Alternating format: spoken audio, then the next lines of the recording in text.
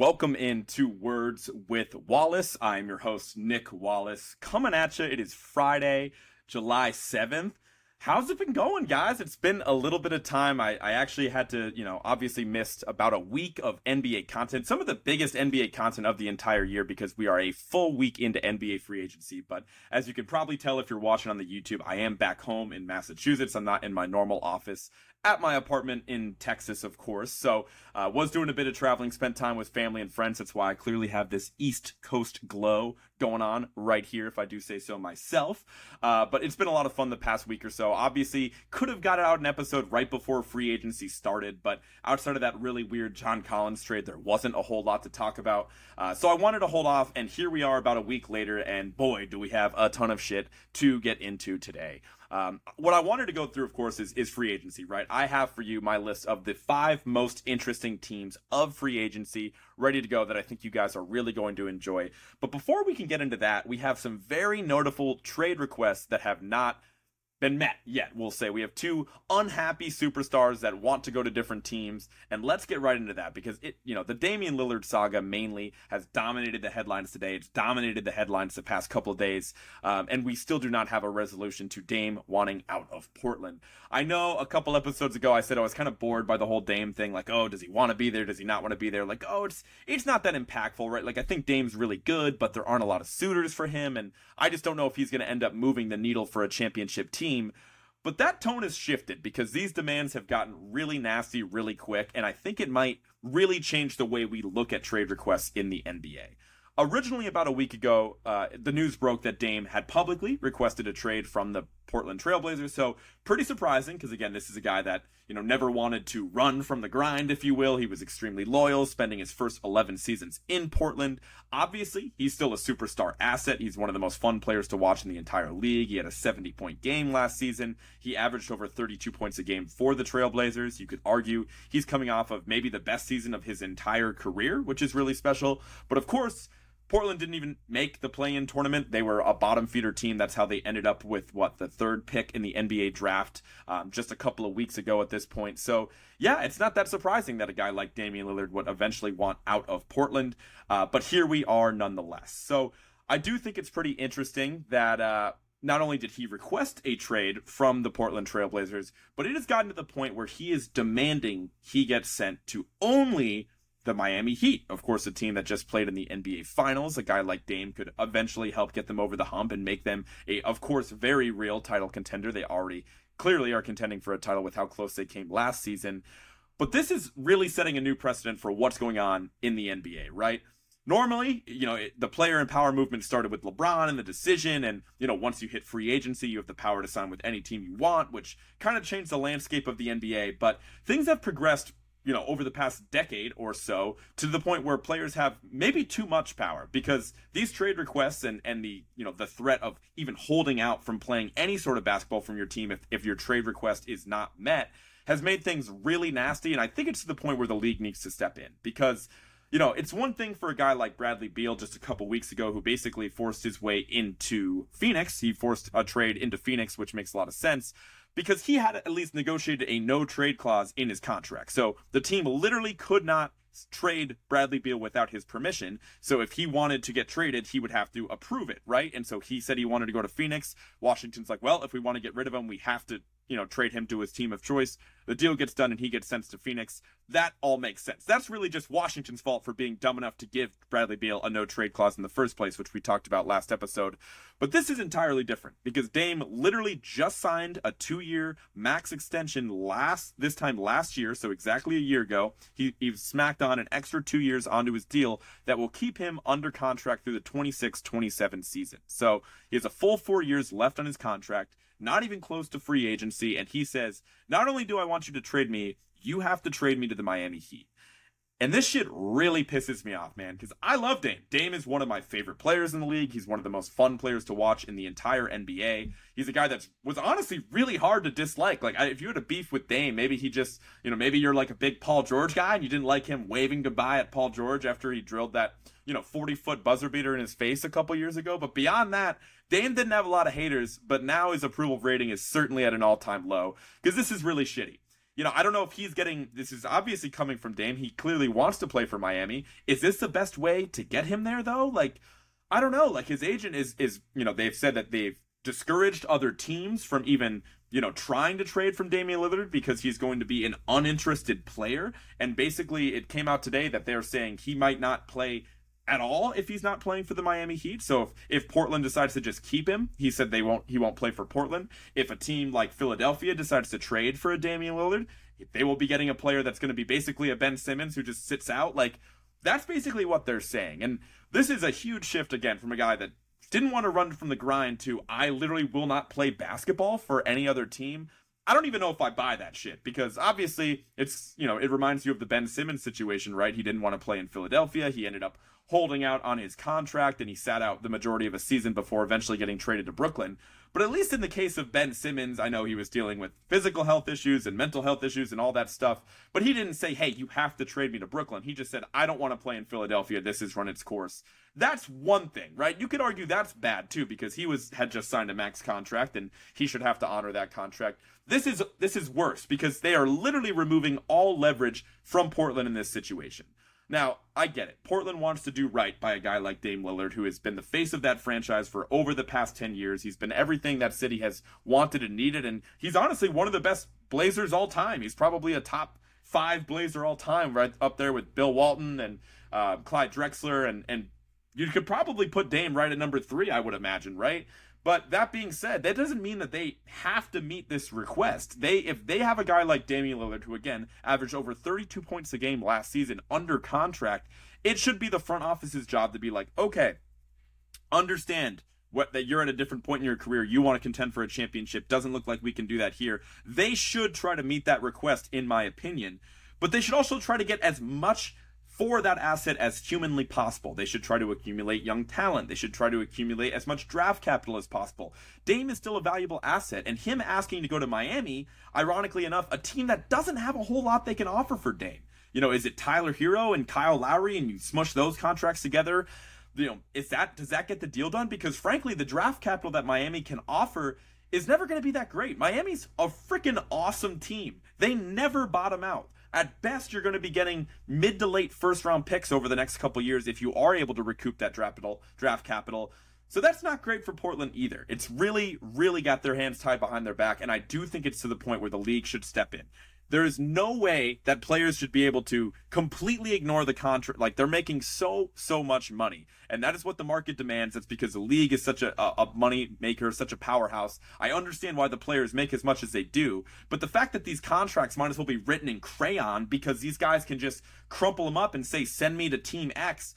I think that it's really important that the league is delicate with how they handle this, and I don't really exactly know what they can do to prevent Dame from having his way to go to Miami. Maybe if they can fine him or punish him for like, hey, you cannot physically tell these teams that you will not play for them. You cannot threaten to not play without having your contract voided either way, because this is not a precedent that we can allow. If we have guys saying, not only do you have to trade me with multiple years left in my contract, but I only want to go to this one team, that is going to be terrible for the league moving forward. So the Dame storyline that I was bored with a couple weeks ago, I am completely interested by because I think it's really fascinating to see how the league handles this. It's fascinating that Dame is so hellbent on getting to Miami. I don't know what. Of course, they're a great team and they have a fantastic coach. And obviously, Heat culture is a real thing, right? We just saw it firsthand with how they finished this last season, making it to the NBA Finals. But there are a lot of other teams that if they were to acquire a guy like Damian Lillard, that could contend for a title, right? If Philadelphia swaps out James Harden for Damian Lillard, maybe that gets him over the hump. Maybe Milwaukee looks to kind of retool and get a guy with a little bit more offensive firepower. I hope my Celtics don't make a trade for Damian Lillard, but you do a Jaylen Brown, Damian Lillard swap. Where does that get Boston? They'd be a contender. There are a lot of other destinations out there where Dame can contend for a championship. So the fact that he is being so stern with his request is really fascinating stuff. So that's kind of the headline, right? Dame's trying to run from the grind. He's trying to go to South Beach. He's trying to take his talents to Miami. Be really fascinating to see what and how this storyline plays out. So let's move on. Dame was not the only player that requested a trade within the last week or so. And I have, of course, talking about the James Harden trade request volume 3. Yes, that is right. That is the third time in James Harden's career that he has requested a trade, and he just kind of stabbed his guy Daryl Morey in the back for the second time. Let's kind of run through it, right? Of course, what I'm talking about, he bullied his way out of Houston. Daryl Morey was the president of basketball operations and essentially the general manager of the Houston Rockets, during Harden's tenure there.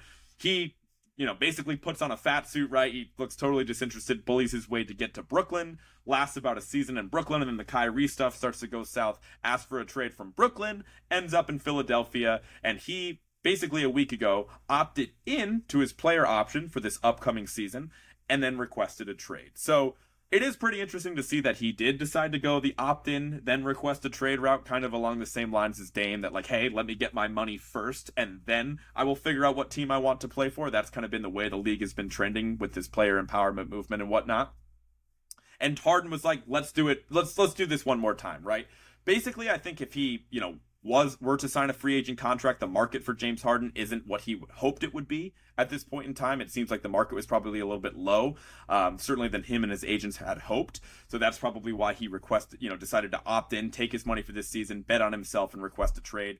Now, Harden has made it clear that his intentions are to play for the Los Angeles Clippers. I find that pretty funny. A guy that's basically been a walking terrible vibe over the last couple seasons requests to go to the Clippers that have been essentially cursed and have two superstar players that, when healthy, are super talented, but then normally cannot even get onto the court. So I think that that's pretty funny. I don't know, man. I think it's just, it puts Philadelphia in a pretty tough spot. Obviously, they're going to have a completely different roster next season. They're going to have a different coaching staff. I believe Nick Nurse is over there in Philadelphia now. And now they're going to be without their co-star for Joel Embiid. It'll be interesting to see that if Philadelphia at this point in time, could care less about Harden's trade request unless he goes, really tries to damage his value and discourage any other team from trading for him. That's not the Clippers, just like Dame's doing. Maybe they'll just kind of copy each other in that regard. But if I'm Philadelphia, I'm just trying to get as much possible assets for James Harden. Maybe you just try to break him up into a couple young role players that can kind of step in, and you can kind of build around Joel Embiid and then hope that Tyrese Maxey kind of takes that next leap. But Philadelphia kind of has their hands tied as well. They're not as bad of a situation as Portland is with the whole trade request thing, but it is always funny that, James Harden, he has his guy Daryl Morey there. He decides to screw him over one last time. And if you are one of those teams that might be interested in a guy like James Harden, like obviously he's still playing at a borderline all-star level. You could argue that he had the best playoff game of his entire career in game 1 against the Celtics just a couple months ago.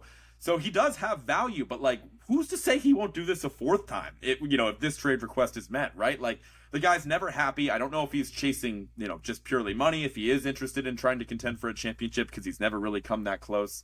But it is interesting to see how this is going to play out in Philly. So, of course, we had to start with the two unhappy superstar and trade request storylines that have been dominating the headlines. But let's move on to free agency.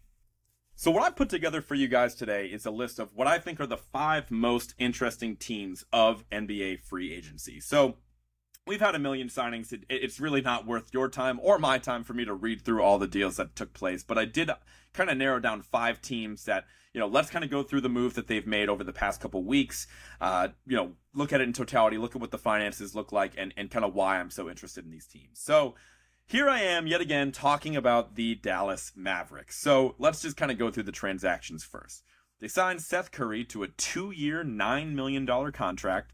They re-signed Dante Exum, just kind of a bottom of the roster player at this point in his career. Of course, they acquired Rashawn Holmes in that draft night trade with the Kings. They re-signed Kyrie Irving to a 3-year, $126 million contract. They bring back my guy, and Ian's guy as well. Shout out my guy Ian. Dwight Powell, he's back again on a 3-year, $12 million contract. And most recently, they actually acquired Grant Williams from the Boston Celtics in a sign and trade, and then subsequently signed him to a 4-year, $54 million contract. So let's start off with the Grant Williams thing. I will be talking about this from the Celtics perspective toward the end of the episode. But as far as the Mavericks go, I really like the signing for them to pick up a guy like Grant Williams. Boston was only able to recoup a couple of second-round picks in return because, again, this was a sign and trade. Grant was a free agent. He could have just outright signed with Dallas, but to make some of the finances work out a little bit more and give Boston some sort of compensation, at least they got a couple of second-round picks. But Grant Williams, I think, immediately steps into that team and plays an important role as a 3-and-D option, as a guy that can provide some positional flexibility if they want to go small. He can obviously guard bigger defenders as well, and he's a really solid three-point shooter. I would expect him to actually start for the Mavericks as well. Of course, I think the headline of that group is them obviously re-signing Kyrie Irving, but the question I would ask is at what cost? That is a massive contract for Kyrie Irving. It's not really worth getting into just how unreliable he's been over the past really 5 or so years at this point in time, but for 3 years and $126 million, my question for Dallas is, who are you competing with at that point, right? Like, yes, I have to give them credit because I do think that this contract is better than having Kyrie go sign with any other team, because then again, like I've been talking about for months on this podcast, I didn't like the deal that they made where they traded Dorian Finney-Smith, Spencer Dinwiddie, and a future first-round pick, because you're trading for the most unreliable guy in the NBA, essentially. I know he's super talented, but he's super unreliable. You're really trying to just keep Luka happy and put guys around him that are reliable that you want to go to battle with. I don't think Kyrie is one of those guys. And I think that you're taking a massive risk because he's so unpredictable. You don't know if you're actually going to be able to re-sign him over, at the end of this upcoming season. And so you could end up losing that asset and basically punting Finney-Smith, Dinwiddie, and a first-round pick away for nothing that you have on your roster within a couple months. So it was really important that Dallas maintained Kyrie Irving. They were able to do that. But I do just think it's funny because what other team was going to pay Kyrie even close to that much money? We could pretend that Kyrie's weird and he's unpredictable and, we don't know exactly what wets his whistle, if you will, right? He's all high and mighty. He's a spiritual guy, whatever. But he's about his paper. Just like every other player in the NBA, he's not going to turn down a shitload of money to play for a team and play for an organization that makes him happier. That's just not what's going to happen. That's originally why he asked out of Brooklyn last season, right? He wanted an extension in the middle of last season. Brooklyn was like, hell no, we're not going to give that to you. Or I think that they actually did make him an offer, but they put in some clauses about him having to play in a certain number of the games to get his compensation, which is super reasonable. And I would probably do the same if I was the front office and Kyrie wasn't having that. He wanted it guaranteed. So he asked out of there. So it is funny that there was a storyline about a week ago as well that Kyrie, wanted to meet with the Suns and he was interested in joining Kevin Durant in Phoenix. But it's like, what? You're going to get a $10 million a year contract from Phoenix at most? Like, Phoenix is so tapped financially. They're so, I believe they're going to be up against that second apron in short order if they're not already. They don't have the money to pay for a guy like Kyrie Irving. So I literally laughed when I saw that storyline was picking up traction because I'm like, he's not taking a mid-level exception to play with his guys. Like, as much as he can say he wants to compete for a championship and play alongside his buddy Kevin Durant again, which is interesting that they would even want to play each other with how it ended in Brooklyn, he's not going to do something like that. So, yes, Dallas, you kept Kyrie Irving, but you did overpay him. You just have to hope that because he has his money, maybe you're from the school of thought that it'd be more likely that he doesn't screw you over in the end. But as we know, it's a dice roll with Kyrie, but at least you were able to keep him. I think what I'm most excited about with the list of transactions is the first thing that I said, the Seth Curry 2 years for $9 million. That is an absolute steal for a guy like Seth Curry. Of course, he's had a previous tenure with the Mavericks where he was pretty solid. I think his being a movement shooter, being a guy to knock down open shots at a really high rate, obviously it's going to be tricky to play him alongside a guy like Kyrie Irving and Luka Doncic because, who the hell is going to guard anybody on the perimeter? But as far as an offensive threat and a guy that can provide an immediate spark off the bench, I love the Seth Curry signing. Would have loved to see my Celtics pick up a guy like that. But yeah, I mean, again, in totality, they signed Seth Curry, they signed Dante X and Rashawn Holmes for the bottom of the roster, re-signed Dwight Powell, sign and trade for Grant Williams, and they signed Kyrie Irving. Overall, outside of the Kyrie overplay, I still really like what Dallas has done this offseason. And then again, you have to remember they took Derek Lively, the center out of Duke, with the 12th pick in the draft. They got Olivier Maxence Prosper with pick in the mid-20s from that trade with the Kings. They're going to have a lot of young talent on this team now with those two rookies coming in.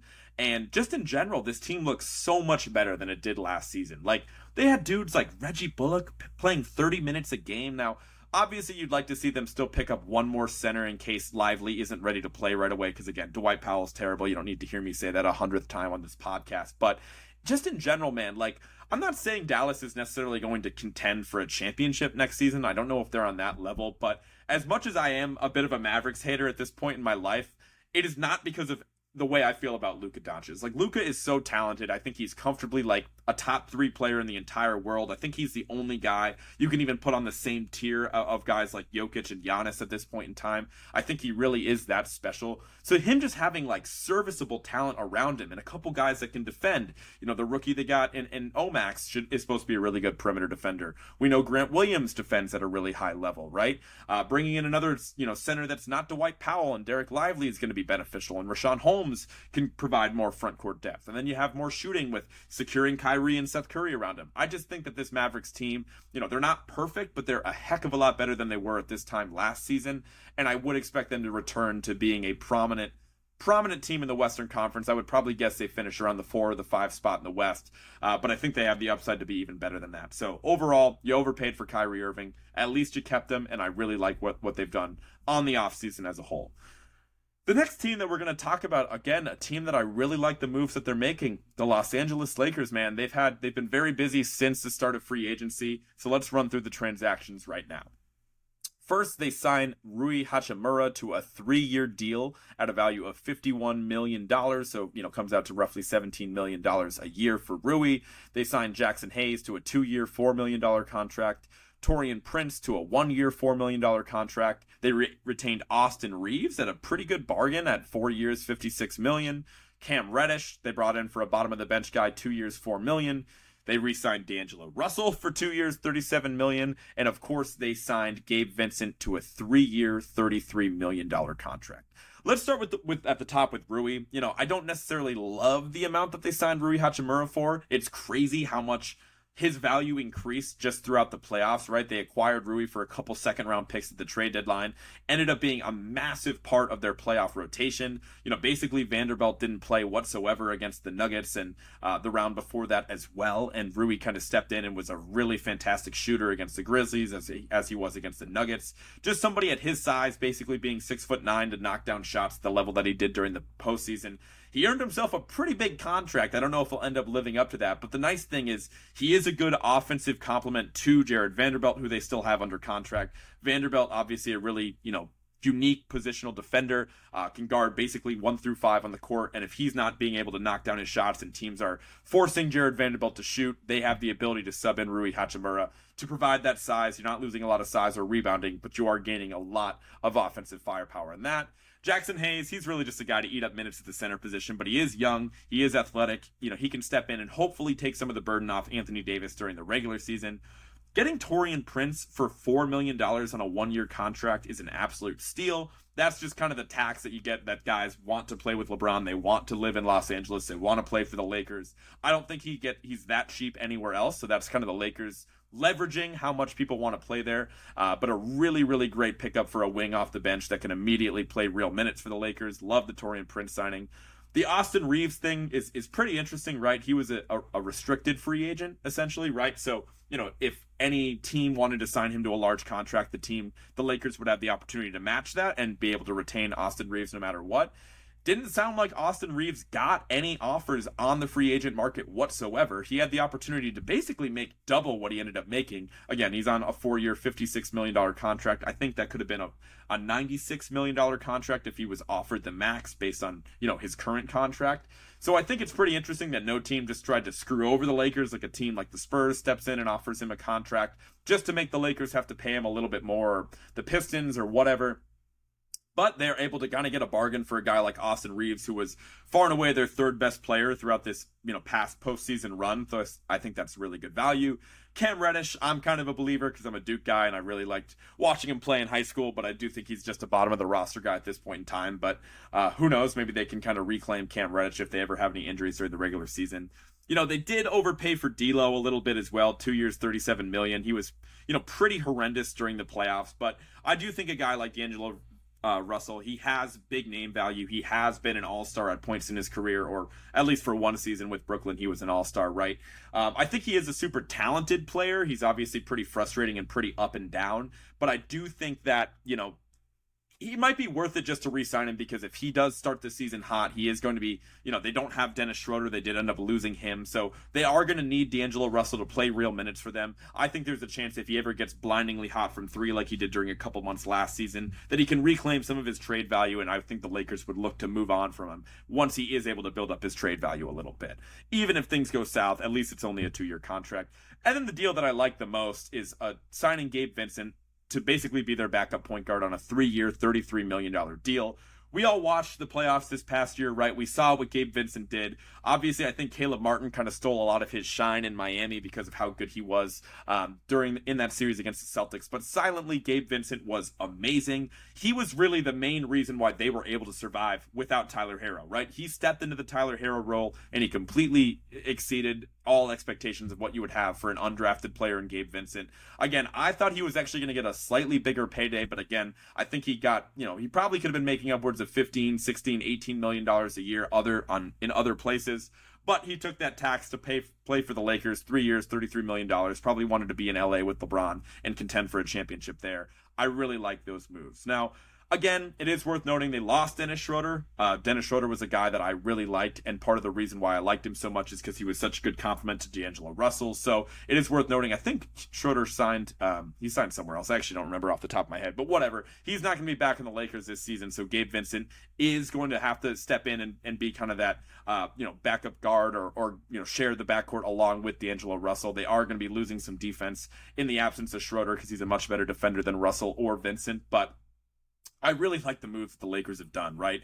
You look at the guys that they already have on their roster in LeBron and Anthony Davis, and you combine that with some real depth around them. I think this is far and away, heading into next season, this is far and away the best team the Lakers have had since they won the title in 2020. And I don't even think it's close, right? Again, I've said this before on the podcast, but I really do feel like after they won the bubble title, Rob Pelinka kind of slipped into a coma and just made as many terrible decisions as humanly possible.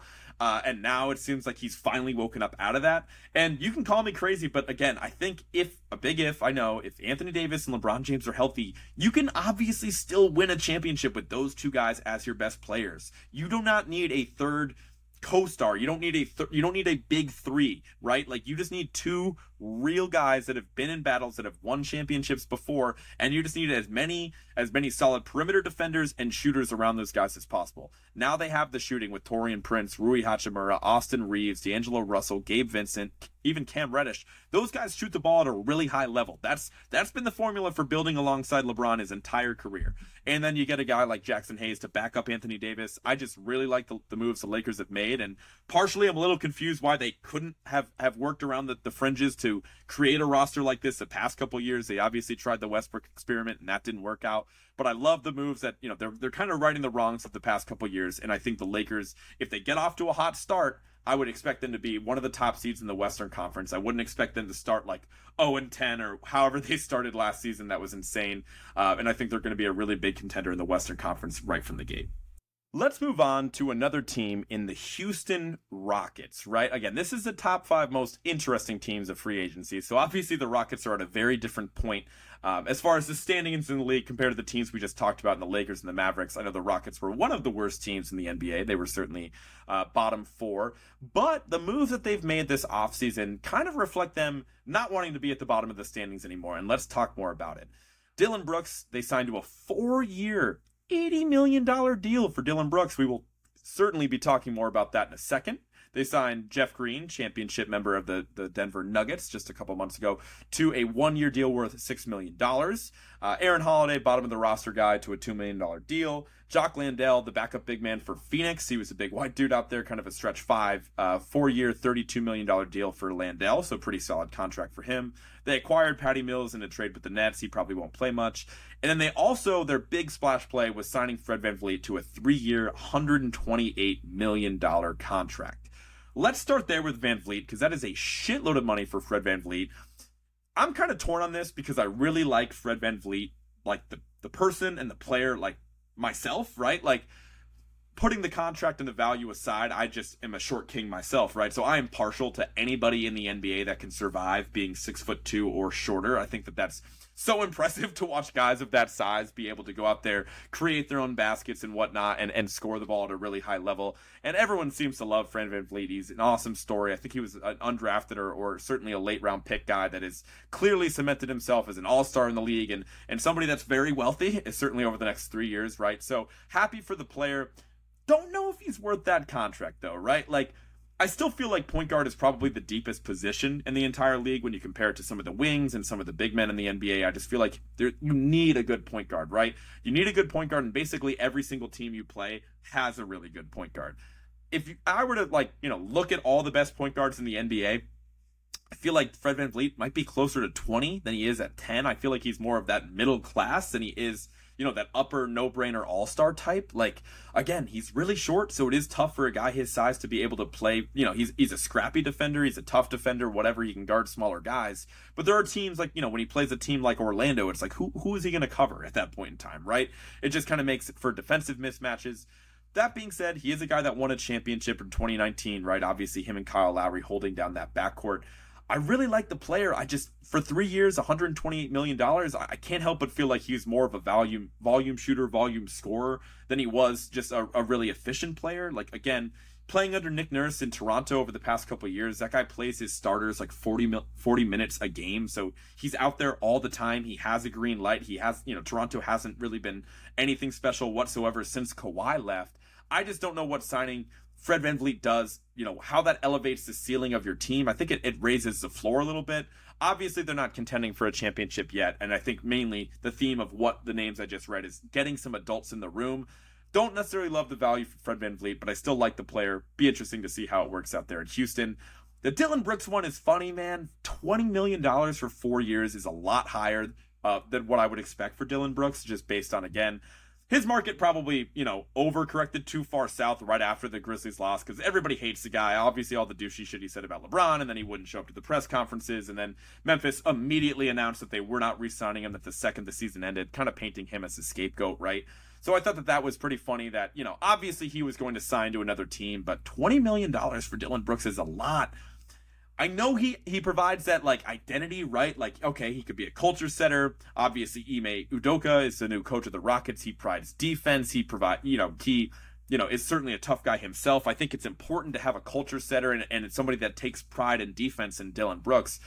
But how many, he takes so many awful shots. That's the story with Dillon Brooks. Is Ime going to be, ready to blow that guy's head off with how many late-game shots that he takes down the stretch that are just going to be terrible?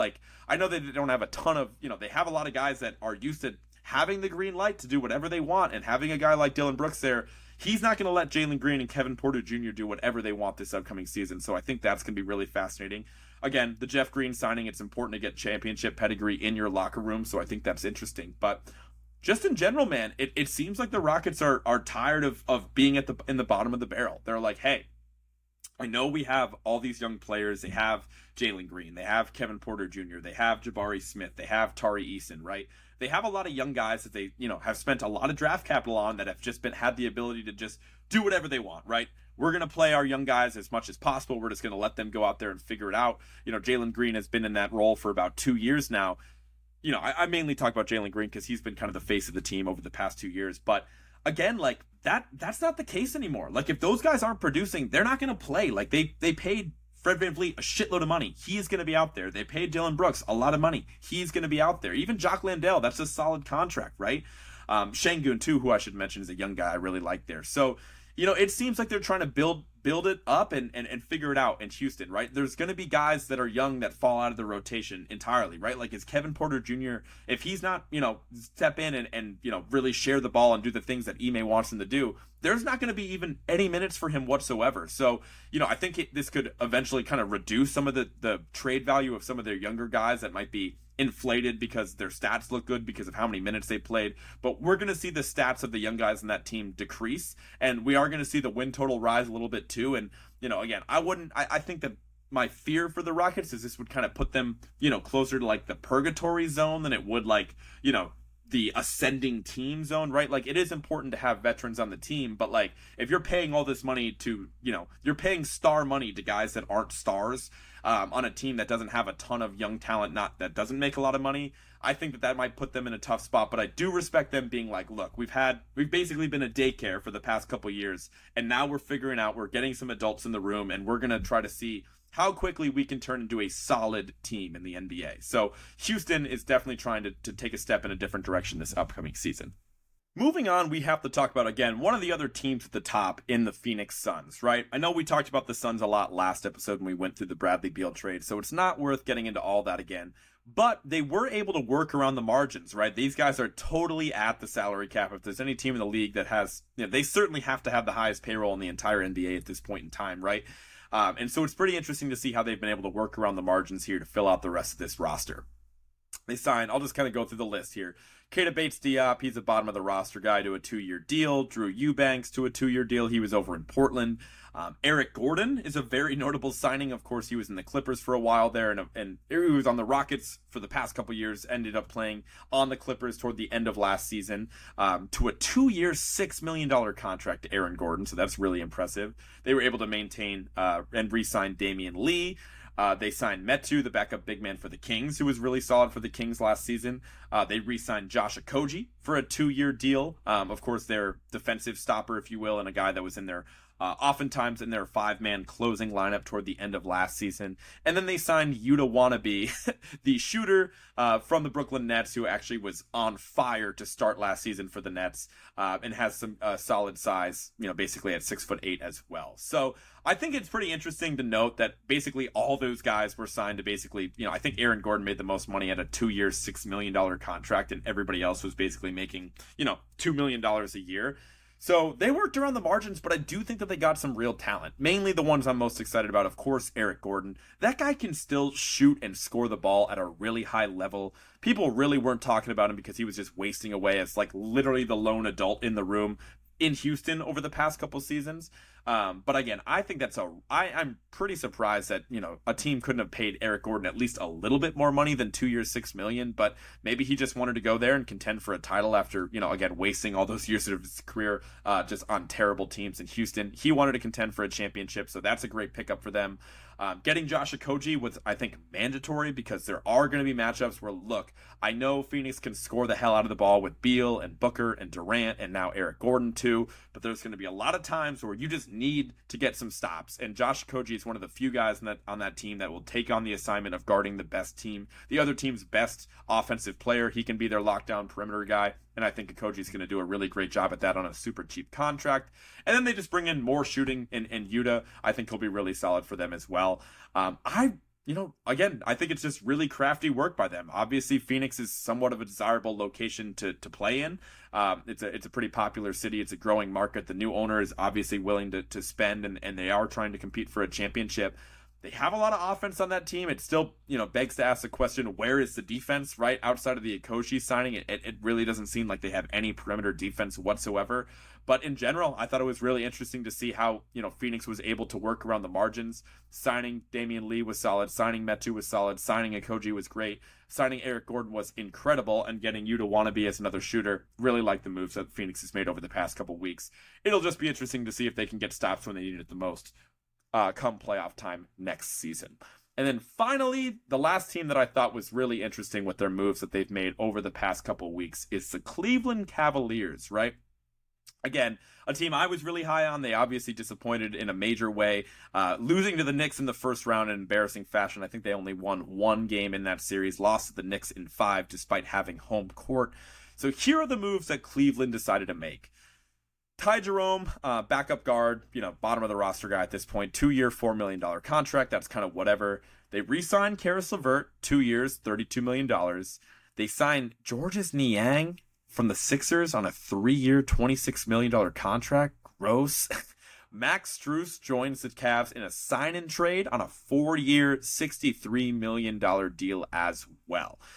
So this is what the Cavs' problem was, right? It basically looked like Allen and Mobley playing alongside each other in that series against the Knicks looked terrible, right? Because obviously they have a really talented offensive backcourt in Donovan Mitchell and Darius Garland. Those two guys, there's not a lot of I know Mitchell was really bad against the Knicks, but there's still not a lot of question that those guys are special talents, can score the ball. But they basically had two guys on the court at all times that couldn't get a rebound over Mitchell Robinson, for one, and they also just had no real offensive game whatsoever come playoff time in Mobley and Allen, right?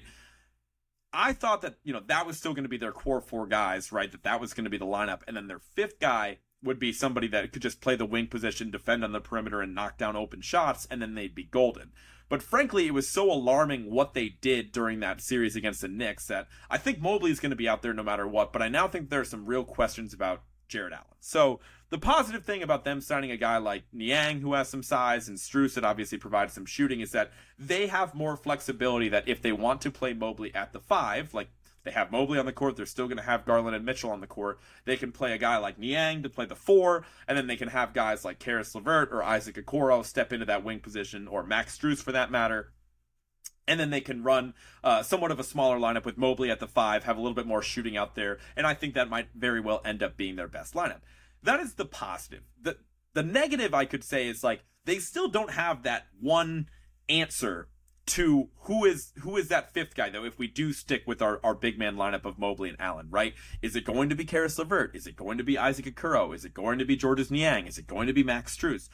I don't know, and I don't think they know either, right? They lost Cedi Osman. I think he's in San Antonio these days, so they moved on from him, so that's one less cook in the kitchen. But I think that just tells you that, like, they don't know. They don't know. They're in this process of figuring out. They have no idea what their best 5s is, and they're trying to figure it out. One thing I can say with confidence, I don't like Georges Niang. I think he's really overrated defensively. I know he works hard and he's got a big body, but I don't think he's going to be the defensive stopper that he needs, and I don't think he provides nearly enough on the defensive or on the offensive end to make up for his lack of defense to be that fifth man.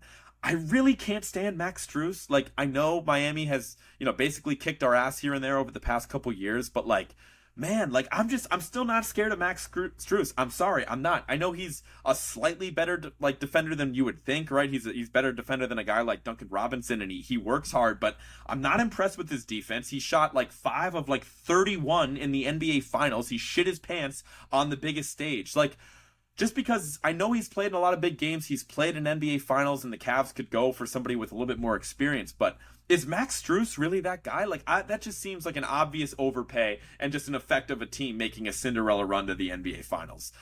Don't like the Max Strus signing, and I just don't love the moves for the Cavs. I can't lie. I like Karis LeVert. I think he's solid for a 2-year, $32 million contract. I think that's decent value, and I think he's still the favorite to be their best option in that kind of fifth lineup spot. And then they obviously have the ability to throw Niang at the 4, but individually, I'm not super high on any of the guys that they signed, and I think that those signings just illustrate that Cleveland does not know what they want to do. They do not know who their best 5 is, and I think that they are pretty rattled after the loss to the Knicks, as they should be. And finally, I just wanted to run through a couple other notable signings that, for teams that didn't quite make the most interesting teams list, but let's just kind of run through it. First and foremost, Draymond Green is back in Golden State on a 4-year, $100 million contract. Again, that makes sense. That's kind of what I was expecting especially after they made the decision to move on from Jordan Poole, which we talked about last episode. Felt like they kind of sided with Draymond, and it was all signs were pointing to him being back. So he's back. I'm happy about it. I'm excited to continue to watch Steph, Draymond, and hopefully Klay Thompson as well continue to play together for the remainder of their career. 4 years, $100 million seems like perfectly fair value for a guy like Draymond Green. Is he going to be worth $25 million a year in that 4th year of his contract? Probably not. But I think it's well worth it to maximize the remaining years you have of Steph Curry's prime, and you want to have Draymond alongside of him. So really like that signing for Golden State. Bruce Brown, 2 years, $45 million to sign with the Pacers. I thought that was really interesting, right? Bruce Brown was honestly one of the most coveted names in all of free agency during this period. I know it's a relatively weak free agent class. That being said, of course, he just won a championship with the Nuggets. He showed how flexible he is and how versatile he is, right? He obviously was basically a backup forward for the Nets the previous season. Then he ran the backup point guard spot for the Nuggets, and honestly was one of the Nuggets' 5 best players in the finals, and it wasn't even close. He was far more effective than Michael Porter Jr. was against the Heat. So it was kind of interesting to see where he was going to land financially. $20 million or $22 million a year for 2 years is solid. I think that's a pretty high number. You would have obviously liked to see him, get a longer contract if you're Bruce Brown, but he's kind of betting on himself, taking a lot of, high annual value, for a short period, and kind of betting on himself that'll get paid again. I just thought it was interesting that he didn't end up with a contender and he just ended up with Indiana. Obviously, they've kind of been on the mend and made a couple signings, and they should be a little bit more competitive next season. But I do think it's interesting that so many of the championship teams would be foaming at the mouth to get a guy like Bruce Brown, and he just kind of takes his money and goes to Indiana. But hopefully he can help set a culture there. I thought that was kind of a fun signing. The Bucks, they made the decision to basically run it back, right? They re-signed Chris Middleton to a 3-year, $102 million deal. Brook Lopez to a 2-year, $48 million year. This just definitely does feel like the last dance for the Bucks. And I really only say that because I'm not worried about Giannis. I think Giannis could age solid, right? I'm not really worried about his age yet, right? I think he's like 29 or 28 or 29 or something like that, right? I'm not saying Giannis is suddenly going to fall off a cliff, but it is worth mentioning that, look, he plays for the oldest team in the NBA, right? Like, that is a fact, and they just continue to cement how old they are, right? They haven't brought in a ton of young talent. But I do think it makes sense, right? You got a guy like Giannis, you want to maximize his prime. You don't, if you are going to move on from a guy like Chris Middleton or Brook Lopez, like, if you, sign them and then trade them, like, those guys only have value to other contenders, right? So you'd have to, negotiate a trade to trade with another contender, which always makes it trickier rather than having a contending team, trading with a younger team that's just trying to rebuild, right? So I think it is worth noting that, they're running it back. I think this is kind of the next 2 years are probably the last run with how the Bucks are currently constructed. They'll always have a chance as long as Giannis is there, right? But it is worth noting that they're sticking to the script. They're going to have Middleton again. They're going to have, Drew Holiday again. They're going to have Giannis again. They're going to have Brook Lopez. I think the amounts are pretty high for Chris Middleton and Brook Lopez, because Brook Lopez is like 34. I know he was in the Defensive Player of the Year discussions, but he's a candidate to basically fall off a cliff this season or next season. I think he'll be solid with how much he's adapted his game. And Chris Middleton just hasn't been healthy really at all the past couple of years, right? So 3 years, $102 million is a little daunting, but it does make sense. I don't think they had a different obvious move to bring in younger talent, so it makes sense that they would try to run it back. And then finally, we have a string of max contract extensions to talk about. Anthony Edwards, LaMelo Ball, Tyrese Halliburton, and Desmond Bane all received maximum rookie contract extensions, right? I think Anthony Edwards, I think that's a no-brainer, right? I think that's the most obvious one of the group. Tyrese Halliburton, all-star this past year. I think that makes a lot of sense, especially for a team in Indiana. Some people push back on the LaMelo deal a little bit, right? He got a max contract extension, but I think it makes sense. It's fucking Charlotte, right? Like, who else is Charlotte going to pay? If there's a team that needs somebody to put on the posters, it is Charlotte, especially after they made the decision to draft Brandon Miller and not Scoot Henderson, who has a little bit less charisma to him. I think LaMelo Ball will live up to that contract, so I think that's pretty solid. The only one of that group I don't exactly love is the Desmond Bane contract. I get it. Bane was really good for them, especially with Ja being banged up in the playoffs. Like, he was pretty good in that first series against the Lakers. Obviously, they still fell short. Bane, to me, is just a guy that, he's not, I don't think he's a max contract player, point blank period. I think even if he gets better a little bit, I don't think he'll ever really be worthy of a max contract. That being said, he is damn good, so it's hard for a guy like Desmond Bane to, when you're at that level where you're just about max contract, you see less and less of like the middle class in the NBA anymore. Like, for him to just get like, 2 years, like, or 5 years, 160, like, maybe they could have negotiated something like that, but nope, they offered him the max amount of money. I get it. He's homegrown. He's been really good for Memphis, but that did seem a little high to me. And Desmond Bane is really the only one of that group of 4 that I really wasn't a big fan of, but they're sticking to their guns. They have Ja Morant. They have Desmond Bane. They have Jaren Jackson. They want to run it back with that big 3. We'll see how that ends up playing out for Memphis. Of course, before I let you guys get out of here, it would be pretty criminal if I didn't give you one parting, segment on Celtics talk, right? Let's go through it. I know they haven't had the most impactful week after making the Kristaps Porzingis trade right around the NBA draft, but let's talk about what they did do, right? First and foremost, the Grant Williams trade. We touched upon it earlier. It stinks losing Grant Williams. That's first and foremost, right? I know that we were able to at least recoup something for that. We only got a handful of second round picks. Now, it's not like we had Grant Williams and just shipped him away for a couple seconds. He was a free agent, and it was a sign and trade with Dallas. So the fact that we were able to recoup anything for him is better than him just outright signing with another team. Obviously, we were able to just get a handful of seconds for him, so not a huge return on the investment there, but it really stinks losing Grant Williams, right? Like, again, all the reasons I said I liked it for the Mavs are the reasons I don't like it for the Celtics. He's been in big games. He was a massive part of that team that went to the finals last year, right? With his massive Game 7, with him making like 7 or 8 3-pointers against the Milwaukee Bucks in Game 7. That was insane. He plays really good defense. He provides positional flexibility and versatility. I like Grant Williams. I know he's kind of a dorky guy. He says and does a lot of dumb shit, but I think the juice is worth the squeeze, especially for 4 years, $54 million. I think if we could have paid that, I think we would have, right? We're right up against that, first or second apron, or at least we will be in short order, assuming that we end up paying Jaylen Brown, which we'll talk about in a second. So it just stinks. It stinks to lose Grant Williams without getting a real asset in return. We did go out and sign O'Shea Brissett. He was a backup wing for the Pacers last season. Obviously didn't play in many meaningful minutes, being in Indiana the first couple years of his career. Amazing jumper in 2K though, like money 2K jumper for what it's worth. So maybe he can help space the floor for the Celtics. Don't know if that'll exactly carry over, but I'm starting to get a little worried about things with the Celtics, right? I was pretty high on the initial Kristaps Porzingis trade because of all the things I talked about last season. Again, just to recap, or not last season, last episode. But again, just to recap, we had 4 solid guards and we only had 2 solid big men. So us trading Marcus Smart, I know you take the emotion out of it. You trade him away for a center that could raise the ceiling of the team. It makes sense positionally, right? However, we have no depth whatsoever behind Tatum and Brown. And especially without Grant Williams, I really don't know who steps in and plays. We might need Brissett to play immediately if we don't make any other moves, right? It's really scary. We're not going to end up playing our second round pick. I'm sorry. I'm sure Jordan Walsh is a decent player and whatever, but second round picks do not step onto the court in their first year for teams that are contending for a championship and immediately play real minutes. It just doesn't really happen. So I wouldn't expect to get much of any production there. But the main reason I'm so nervous is it's July 7th, and we have not gotten any news whatsoever about a Jaylen Brown extension. I don't know if they're going back and forth and nickel and diming Jaylen on incentives or finding a way to kind of bring him down a couple percentage points or whatever. But again, I'm firmly in the camp. We've made our splash play. We're going into next season with a different roster, a different core. We moved on from one of our guys in Marcus Smart. I don't think we should get cute with Jaylen Brown. Even the fact that we haven't offered him the contract within the first week of free agency could come back to bite us in the ass in the era of player empowerment movement that we are.